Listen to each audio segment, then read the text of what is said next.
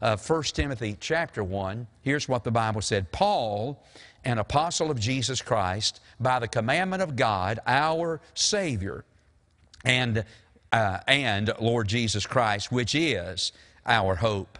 Unto Timothy, my son, my own son in the faith, grace, mercy, and peace from God our Father and Jesus Christ our Lord.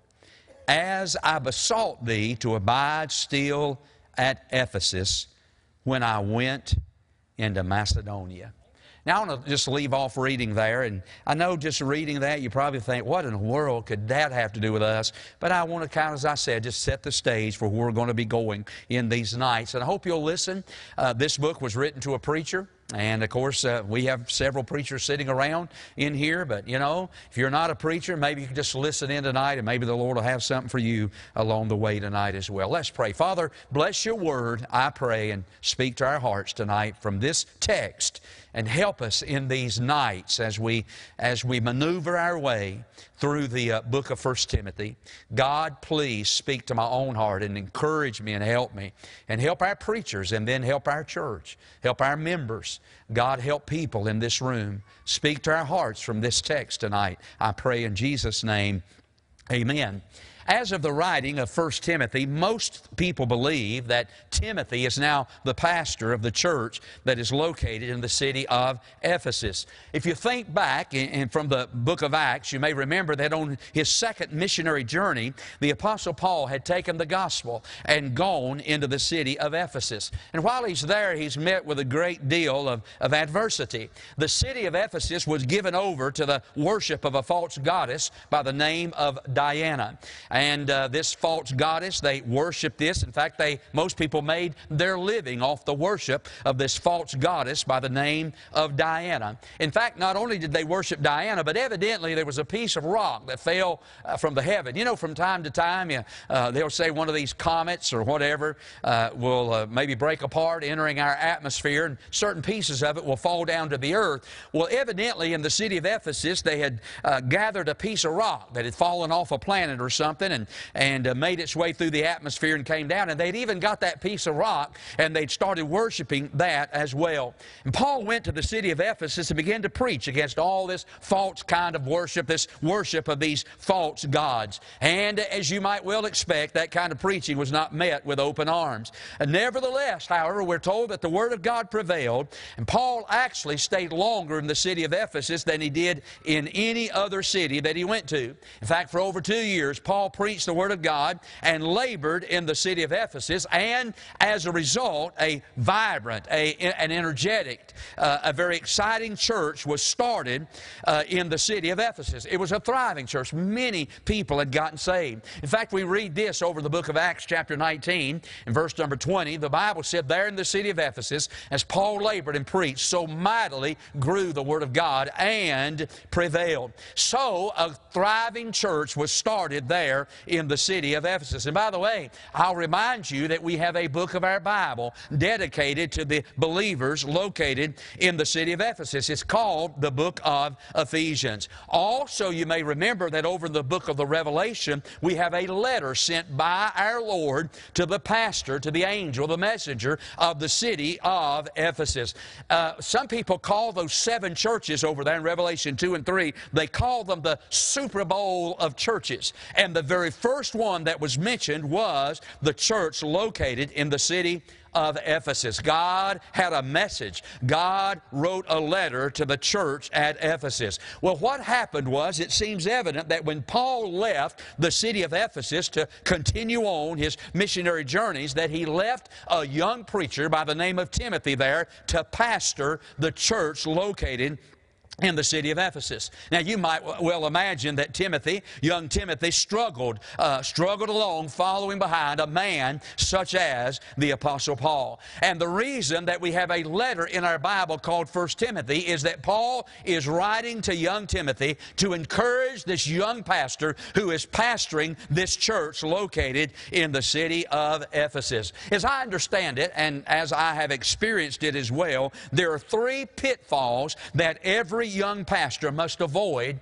when taking a church. Now, guys, I want you to sit up and listen to me for just a moment. I don't know everything, but I pastored 2 churches, and I kind of understand some of the pitfalls that goes along when a young preacher goes and becomes the pastor of a church. They all start with the letter T. Here are the 3 pitfalls that young preachers have to avoid when taking a church. Number 1, we would call that one a title. Boy, be careful of trying to gain a title. The second thing is the word traditions. You've got to be careful how you maneuver through those traditions of that church. And then number 3, there would be the word transition. A transition from one pastor to the next pastor. We got to be careful about those 3 areas as pastors when we take different churches. We got to be very careful about those titles. You see, you don't go to a church to earn a title. You know, there's nothing wrong with getting an education, and if you go long enough and you get a title, a PhD or a DD or a BD or a DVD or whatever you get after your name, there is absolutely nothing wrong with that. But always just remember that we're a sinner saved by the grace of God who have experienced the highest and holy calling that God could ever put upon a man's life to preach the Word of God. And it ought to humble us and not puff us up with pride that God would entrust us with the responsibility of pastoring a local New Testament church. Paul said over in this same chapter in verse number 12, where he said, I thank Christ Jesus our Lord, who hath enabled me, for that he counted me faithful, putting me into the ministry. Ladies and gentlemen, I wasn't hunting to be a preacher when God called me to preach. I was glad to be saved. I got saved when I was 16 years old, and when I got 18, God called me to preach. Man, I had my life planned out. I wanted to be a truck driver. You know, back in those days, that truck driving stuff was pretty popular, you know, that Smokey and the Bandit and all that stuff. So I wanted to get me a Wildcat hat, one of those goose down vests with a T-shirt on, and I wanted to drive a truck for a living. And by the way, nothing wrong being a truck driver, but God had other plans for my life. When I was 18 years old, God called me to preach. I started going to White Plains Baptist Bible Institute under preacher Carl Lackey and sat there on Mondays and Tuesday nights and tried to fill my mind with the Word of God. And ladies and gentlemen, through these years, God has blessed me. There's some churches that have honored me with this or honored me with that, but I still am to this day just plain old Brother Tim's, all I am. I am a sinner saved by the grace of God, that God has counted me faithful, putting me into the ministry. I'm not seeking a title. I want the power of God. I'm not looking for some kind of recognition. We want Jesus to get the recognition. We got to be careful about those titles, guys. Listen, it ain't about you getting your sermons in the sword of the Lord. Who cares about that? Oh, my soul. Who cares about all that stuff? Preaching on the platform or going to this church and being a part of this camp. Who cares about all that? Man, I want to be in Jesus' camp. I got a platform to preach on, and I'm interested in preaching the Word of God, helping God's people and trying to reach the lost in these days. Don't worry about titles. And then you got to watch those traditions as well. I well remember when I went to my first church, I was 24 years old, and everybody in that church was older than me, except for maybe just a few children running around.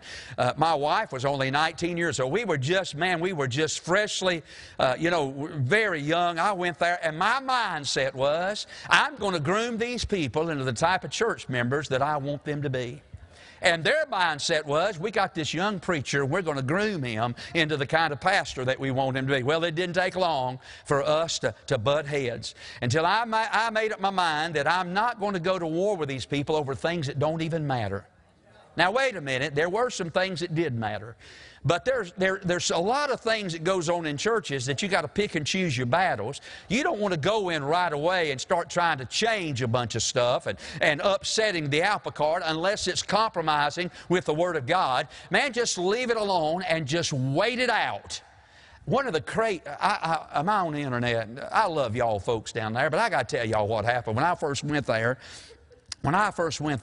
they had this tradition that every Memorial Day they'd go out in the graveyard and stand in the graveyard by the gravesite of their loved ones. And we would have to, after having a service in church, we'd have to go out to the graveyard. And I think it started back there in the days of the Civil War when they had Decoration Day. You know, when them boys from the Confederacy would get killed, they would decorate their graves, Memorial Day, and go out and remember that. And they called it Decoration Days. Well, that thing had carried over in that first church until every Memorial Memorial Day, I had to go out in the graveyard and stand. Those people would get out there and just carry on out there in that graveyard, stand by those tombstones, and I thought, don't be mad at me, but I thought that was the dumbest thing that I've ever seen in my life.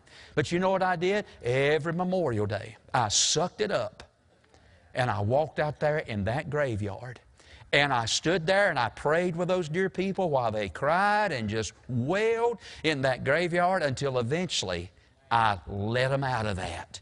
Now, if I'd have went down there first thing and said, that's the dumbest thing I've ever seen in my life, we ain't about to go out there, I would have probably not been there too long. But I used a little common sense and I worked our way out of that tradition. But then there's that transition. Now, I got to tell you something. Any time that a church goes from one pastor to the next pastor, there is always a dangerous period of time known as the transition.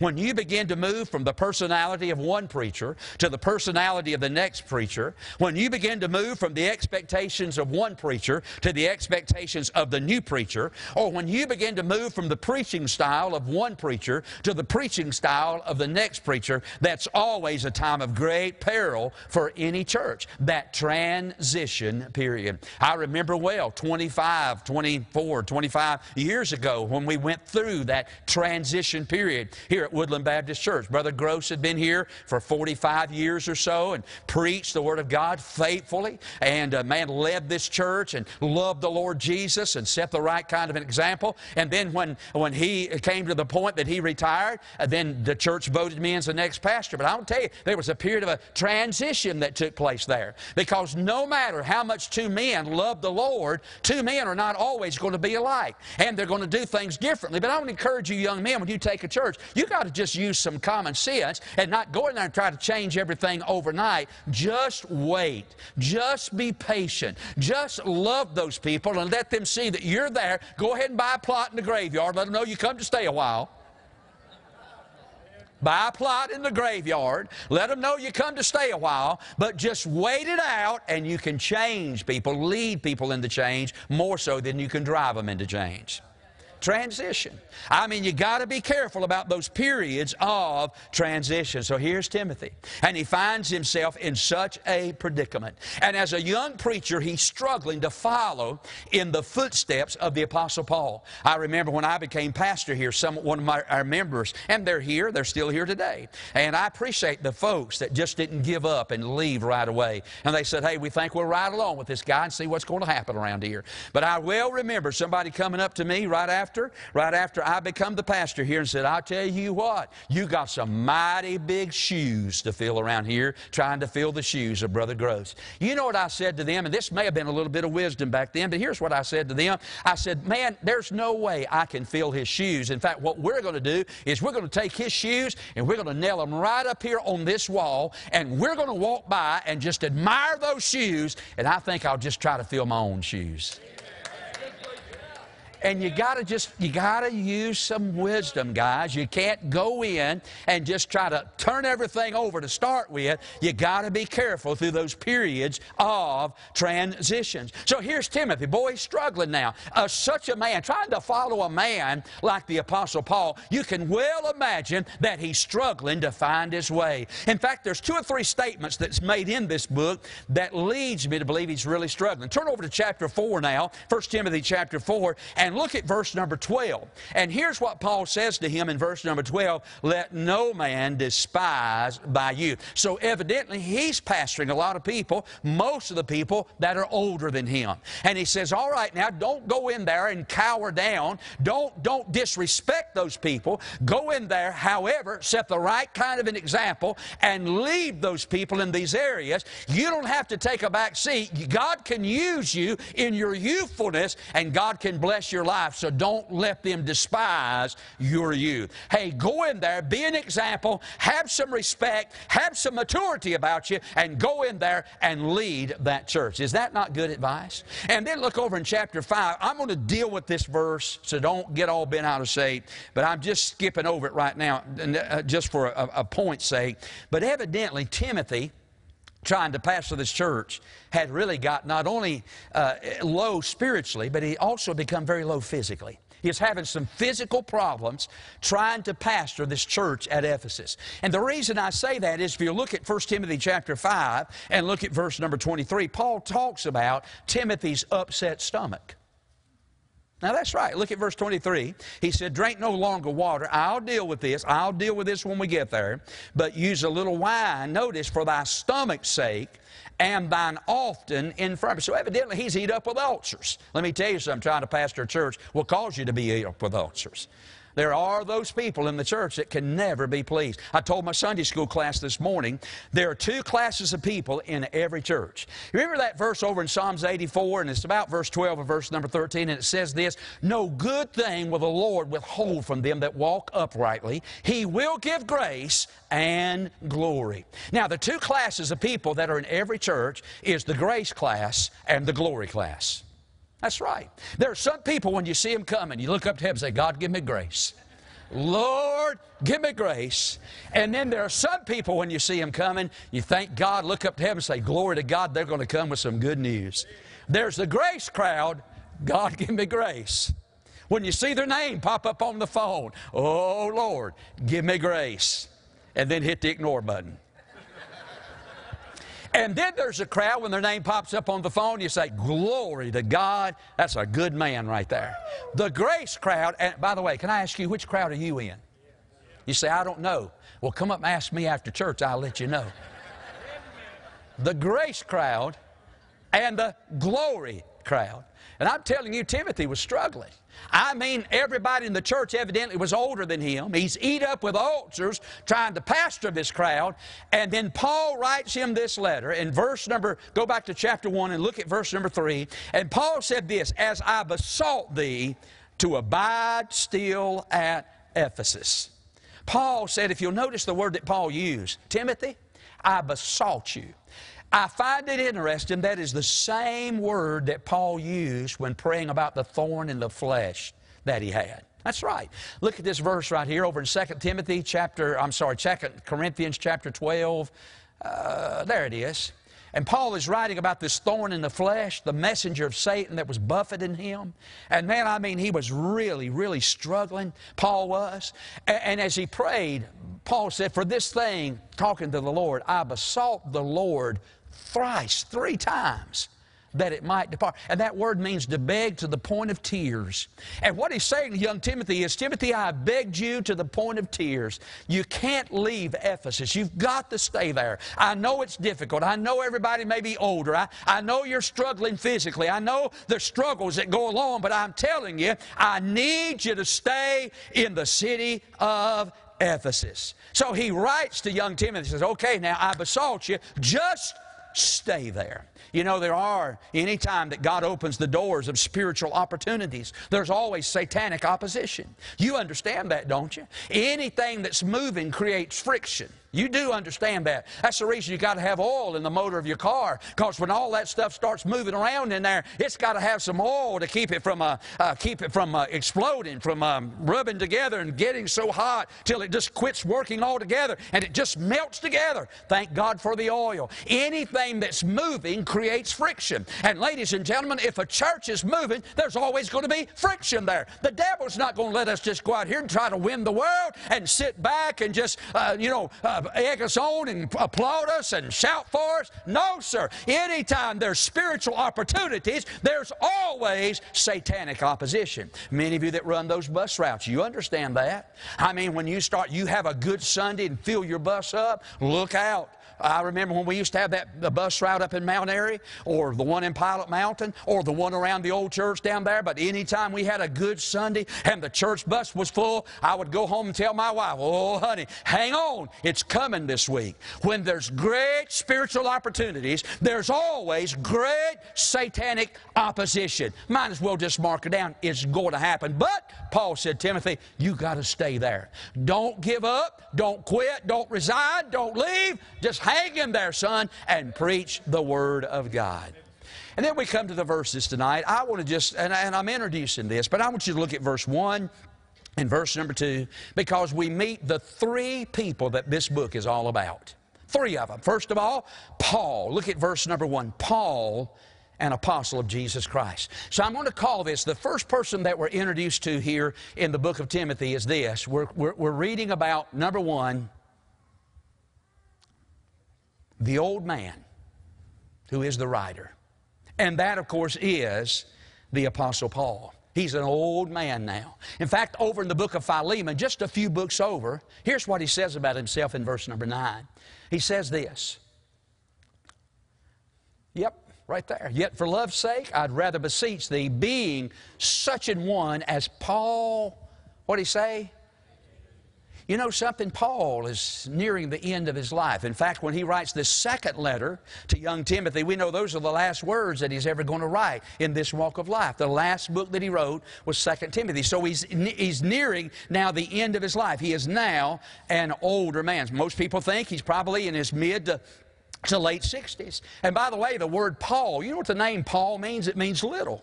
That's what it means. It means little. You know, most people believe that Paul was just a little man. Most people think Paul was probably a very short man, barely over about 5 foot tall. He was bow-legged, bald-headed, with very bad eyesight. He makes mention several times in his letters about how he's having to write with large letters. And most people think that he had terrible eyesight. In fact, he made mention over in the book of 2 Corinthians chapter 10 and verse number 10 about his bodily presence being weak. Paul was saying, you know, in our term, I would say, man, they ain't much to look at, are they? And Paul was saying to the church of Corinth in 2 Corinthians 10 and verse number 10, I'm not much to look at. But can I tell you something? That may have been true in the physical sense, but bless your heart, let me tell you, that little short, bald-headed, bow-legged man in the spiritual sense was a giant, a man of God in the spiritual sense. And we know how it all began for old Paul, don't we? It started back in the days when he was called Saul. Remember, he was Saul. He was from the tribe of Benjamin. There are 2 Sauls in our Bible, one in the Old Testament, one in the New Testament. Both of them are from the tribe of Benjamin. And the tribe of Benjamin was the wolf tribe. They had characteristics like a wolf. And that Saul in the Old Testament was hunting down God's anointed, throwing javelins at him. I mean, trying to ambush him in his home, trying to kill him. Oh boy, that Saul in the Old Testament, he was from the tribe of Benjamin. He was like a wolf on the trail of God's anointed. Well, let me tell you, this old Saul in the New Testament was not much better. He was also from the tribe of Benjamin. In fact, when he got saved, he was on the Damascus Road, had some letters in his hand, going up there to arrest some more of God's people, haul them down, and throw them in jail. He hunted God's people like a pack of wolves on the trail of wounded little sheep. But oh, aren't you glad God had a plan for that old boy? Well, and he was on his way up to Damascus that day to arrest some more of God's people. He had just stoned old Stephen to death. Remember that? He held their clothes while they stoned old Stephen to death, that old Baptist deacon in Acts chapter 7. After he preached, they were so mad, the Bible said that they literally stoned him to death. But right before he died, that old Baptist deacon looked up to heaven, saw Jesus standing at the right hand of the Father, and with a look of glory on his face said, Lord Jesus, receive my spirit. I don't think old Saul ever got that out of his mind. I think every night when he laid down trying to go to bed, he'd see the glow of that old deacon as he looked up and said, Lord Jesus, lay not this sin. I think that haunted him to the very day that he got saved. God brought that old boy under conviction. In fact, in Acts chapter 9, the Bible said it's hard for you to kick against the pricks. God was goading and pricking him in the side. He was already under conviction. And buddy, on the road to Damascus that day, old Saul got gloriously saved by the grace of God. And God called that old boy to be an apostle, which means to be sent on a mission with a message from his master. And Paul's mission was to take the message of his master to the multitudes. And boy, did he do a good job of that. So we have here in the opening verse, we have the old man who is the writer. But number 2, not only do we have that, next we have this. We have the young man who's the reader. Now look again in our text, and the Bible said, Paul in verse number 1, and then he says this, here's what I'm writing to, unto Timothy, my own son in the faith. Now, he calls him his son. Now, from every indication of the Bible, old Paul was never married. So if he was never married, then we know he's probably not talking about Timothy being his son in the biological sense. He's not talking about Timothy being his son in the physical sense, but he's talking about Timothy being his son in the spiritual sense. By the way, you got any children? I was preaching not long ago down there at Brother Daniel Delaney's church down there at Farmer. And I was preaching not so awful long ago, and this guy, I'm going to say he's probably in his 20s now, he come up to me and he said, Brother Tim, he said, you know something, you my grandpa. I said, huh? He said, you're my grandpa. I said, how so? He said, well, you led my mom and daddy to the Lord when you pastored over there in Davison County. They led me to the Lord. You're their father. You're my grandpa in the faith. Have you got any children? Is there anybody that could come up to you tonight and say, hey, I'm your son in the faith. I'm your daughter. Paul is writing, he's talking about having children in the faith. Now, again, I kind of got it in my mind how all this happened. I can just see how Paul is related to Timothy in a spiritual sense. You see, Paul went into an area called Galatia in Acts chapter 16, 14, 15, 16, and that area consisted of cities like Iconium and Lystra and Derbe, and when he went there and started preaching the Word of God, there was a young boy in the congregation by the name of Timothy. Now, we're told this about old Timothy. We're told that his daddy was a Greek, which from every outward indication was his daddy was not saved. But he had a mama and he had a grandma that really loved the Lord. You know, it's sad when a believer marries an unbeliever. I think about some of our precious girls in our church, and they saved themselves all those years, and then they get to those years and they think they're going to die an old maid, and they just give themselves to the first old jackleg that comes along, got the spirituality of a cockroach or a rock out here in the parking lot, and they give themselves, after saving themselves all that time, they give themselves some old boy that don't have a spiritual bone in his body. Is that not a shame? I don't know how all that came to pass with old Lois and Eunice. I don't know how all that worked out. But I'll tell you what, he may have had an unsaved daddy, but he had a mama and he had a grandma that loved the Lord. In fact, we're told over in 2 Timothy chapter 3 that from a child they begin to put into the heart and into the mind of young Timothy the Word of God. Can I say to every mama, we may have some ladies in our church tonight and you're married to a man that's not saved. He don't care anything about God, but that don't mean you can't put the Word of God into your children. And let me just say to us grandparents tonight, one of the greatest things we can ever do for our grandchildren is to put the Word of God in their heart. Paul said, from a child thou hast known the Holy Scripture. So Mama and Grandma was putting into the heart of young Timothy the Word of God, and Paul came into that area preaching, and first thing you know, when he gave an invitation, here come young Tim walking down the aisle, and he gave his hand to Paul, and he gave his heart to Jesus. And young Timothy was gloriously saved by the grace of God. I can see two old deacons down at Walmart the next day. One of them met the other and said, you wasn't in church. I missed you yesterday. He said, no, I wasn't feeling good. Said, what happened? Well, he said, not much. Didn't much happen yesterday. He said, there's a young boy by the name of Timothy. You know Lois and Eunice, you know their boy. He walked down the aisle and got saved, but really didn't a whole lot happen that day. Didn't a whole lot happen. Hey, can I tell you something? One of the greatest things that could ever happen to any child is for that child at an early age to walk down an aisle, give their hand to the preacher and their heart to the Lord Jesus Christ. That's the greatest thing. We ought to rejoice. By the way, I rejoice when old people get saved. What a blessing to see older people come to Jesus. But I'll tell you what ought to really excite us. When these bus kids walk down these aisles, when they get in that baptistry after they've given their heart to Jesus over there in those churches, I'm telling you, that ought to excite us. You know why? Because when a young person gets saved, not only is their soul saved, but if they'll live for God, their entire life will be saved. Somebody asked old D.L. Moody one time, said, how'd the meeting go last night? He said, well, we had 2.5 people saved last night. They said, 2.5 people? He said, yeah. They said, you mean 2 adults and 1 child? He said, no, I mean 2 children and 1 adult. You know why? I mean, buddy, when somebody gets saved 80 years old, and that is a miracle, we ought to rejoice about that, but their life's just about gone. But you get some of these little children saved by the grace of God, and them dedicate their life for the Lord. They can live through their life and not have the scars that many of us have on our life of things that we've seen, things that we've done, things that we've experienced. But they can leave all those scars out of their life if they'll get saved while they're young. That's why the Bible said in Ecclesiastes 12:1, remember now thy Creator in the days of thy youth, when the evil days come not and the days draw nigh, when thou shalt say, I have no. Can I tell you something? Give your heart to Jesus while you're young, and you won't be burdened and shackled with the scars of a life spent out in sin, away from God, and have to live with the memories of what happened in your life. Give your heart to Jesus while you're young. Oh, yeah, and Paul is writing now to this young preacher by the name of Timothy. So here we go, we're done. So we have the old man who's the writer, that's Paul. We have the young man who's the reader, that's Timothy. But now watch this. We have the God-man who's the sinner.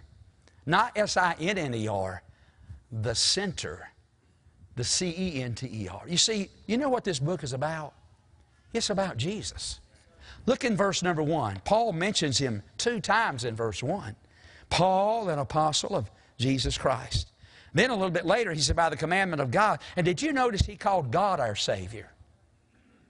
Did you notice that? And God our Savior. And Lord Jesus. You say, preacher, I thought Jesus was the Savior and God was the Father. Is it true that Jesus is the Savior and God is the Father? Or is God the Savior and Jesus His Son? Yes. Yes. Amen.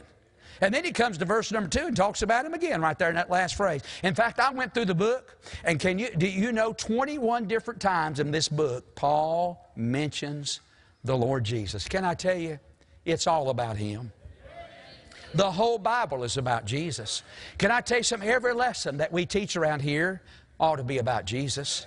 Every message that we preach around here, somebody mentioned the Lord Jesus. Every psalm that's sung, somebody ought to stand up and say something about Jesus. When we pray to Jesus. It's all about, if you come to church and we don't talk about Jesus, friend, we have missed the mark. It is all about Jesus. And then I like this, and I'm coming in for a landing now, but look what he does there in verse number 2. He says, unto Timothy, mine own son in the faith. And then he says this, grace, mercy, and peace. Grace, watch this. Grace. Grace, we get our English name, grace, charis, our English name Karen from that. So we could say in verse number 2, we could say grace or Karen. And then look at the word peace. We get our English name Irene from that. So we could say grace, Karen, and peace, Irene. But did you know that Karen and Irene have a sister? Her name is Mercy. Look again at verse 2. Grace, mercy, and peace. Can I tell you, every preacher needs some grace. Every preacher needs a whole lot of mercy. And every preacher needs peace.